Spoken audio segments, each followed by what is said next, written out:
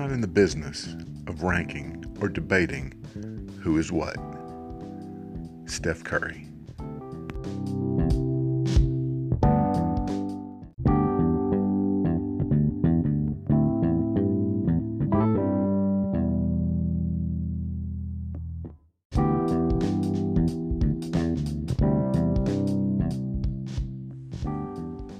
Welcome to the Revisionist History Podcast, where we set the historical record straight, no matter who it might offend. I'm Paul, and today's episode is something of a rant, because in today's episode, we're talking about U.S. presidents, and more specifically, ranting about someone else's ranking of presidents on YouTube. Now, I understand this is going to require a little explanation before we begin. I started this podcast a year ago this Wednesday, and it was in response to something very specific, a YouTube video my son-in-law showed me. It's by a YouTube personality, yeah, apparently that's a thing, who goes by the name iDubbbz. If you've never heard of him, your kids certainly have. The guy's got 7.9 million subscribers on YouTube. I'm told he's kind of a jackass, but having watched only one video, I can't really make that call. I can say, from a knowledge of history perspective, he's a moron. Which wouldn't matter as much, except that his idiotic ranking of greatest presidents has been watched by roughly 4 million people. And it's truly ridiculous. Now, an educated adult watching the video might assume it's meant as comedy, which is fine. The problem is that for his placement of presidents in the ranking tiers, iDubbbz, and I chuckle a little every time I have to say the name, gives a historical fact, or in some cases, the distortion of one, to back up his ranking. For our historically ignorant youth, this gives it the appearance of a serious discussion, and that's dangerous. He based his list on one from a 2011 Gallup poll on the greatest presidents, though he did exclude our 4 most recent presidents. This is the only good thing about his video, as Bill Clinton, Barack Obama, and George W. Bush all made the top 10 in the Gallup poll. Time will help bring that into the proper historical perspective. The Gallup poll had another major flaw in that it ranked Ronald Reagan as the greatest president ever, 5 percentage points ahead of Abraham Lincoln. For more on the myth of Reagan that likely caused this, see our earlier episode on the 40th president. All that said, here are some of the highlights, or lowlights, from the iDubbbz video that so incensed me that I felt compelled to start a podcast debunking historical myths and revisionism. Starting with George Washington, who he called, quote, one of the first presidents. He placed our very first president, and the man who is called the father of the nation, in his second highest tier because he was a slave owner. We will see the so-called wokeness of the presidents play a role in several of the rankings. Abraham Lincoln, who many, including me, consider our greatest president, was also placed in the second tier for being the only president to apply for a patent and for freeing the slaves. Yes, he mentioned the patent, but not that Lincoln saved the Union. He places Franklin Roosevelt in the 4th tier out of 7 total tiers because, quote, he was kind of overhyped.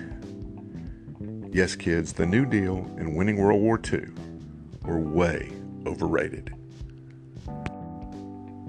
Ronald Reagan also falls to 4th tier in his rankings, simply because he said once at a UN assembly that we would put all of our differences aside as nations if we faced an alien threat from outside our planet. Nothing about ending the Cold War or anything like that. John F. Kennedy ended up in the 3rd tier because, quote, he had a lot of charisma. Teddy Roosevelt, who was indeed a great president, makes the very top tier in the ranking system based only on the fact that he created the national park system. Not even a passing mention of his Nobel Peace Prize, by the way. iDubbbz places Harry Truman in the very lowest tier for being, quote, creepy and, quote, bombing one of the best countries in the world, end quote. Yes, he's talking about dropping the atomic bomb on Japan, ending World War II in the Pacific, and saving countless American lives in the process. He places Thomas Jefferson in the second tier with Washington and Lincoln, because while he did get a great deal in the Louisiana Purchase, he went into debt personally. Ironically, there's no mention of Jefferson being a slave owner. Lyndon Johnson was placed in the fifth tier for being, quote, a Vietnam War lover, end quote. Now, I'd never argue that LBJ was one of our greatest presidents, but if being woke is a criteria, do the Civil Rights Act and the War on Poverty not even warrant a mention? Now, the final president he ranks, and only the second to achieve the highest tier in his rankings, is John Adams, based solely on the fact that he never owned slaves. His son John Quincy Adams was also a U.S. president and also never owned slaves, but he's not mentioned at all.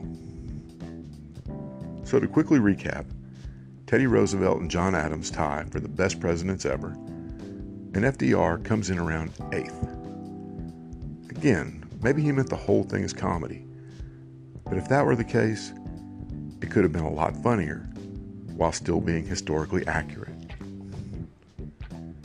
And just in case you're curious about how I would rank the, say, top 5 presidents ever, here's my own list, with a brief reason, just like iDubbbz did.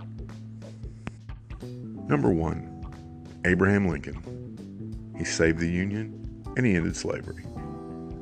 Number 2, George Washington. He helped found the nation and he set the standard for every president since. Number 3, Franklin Roosevelt. The New Deal and winning World War II. Number 4, Thomas Jefferson. Simply for writing the Declaration of Independence and also the Louisiana Purchase. And number 5, Ronald Reagan, for his role in ending the Cold War. Now maybe I ultimately reacted too strongly to a stupid YouTube video, but you have to draw the line somewhere, and apparently for me, this video was that place. I should probably be grateful it spurred me to start this podcast, but I still think iDubbbz is an idiot. And because of him, we'll be back to busting myths in our next episode. Stay safe, and we'll see you next time.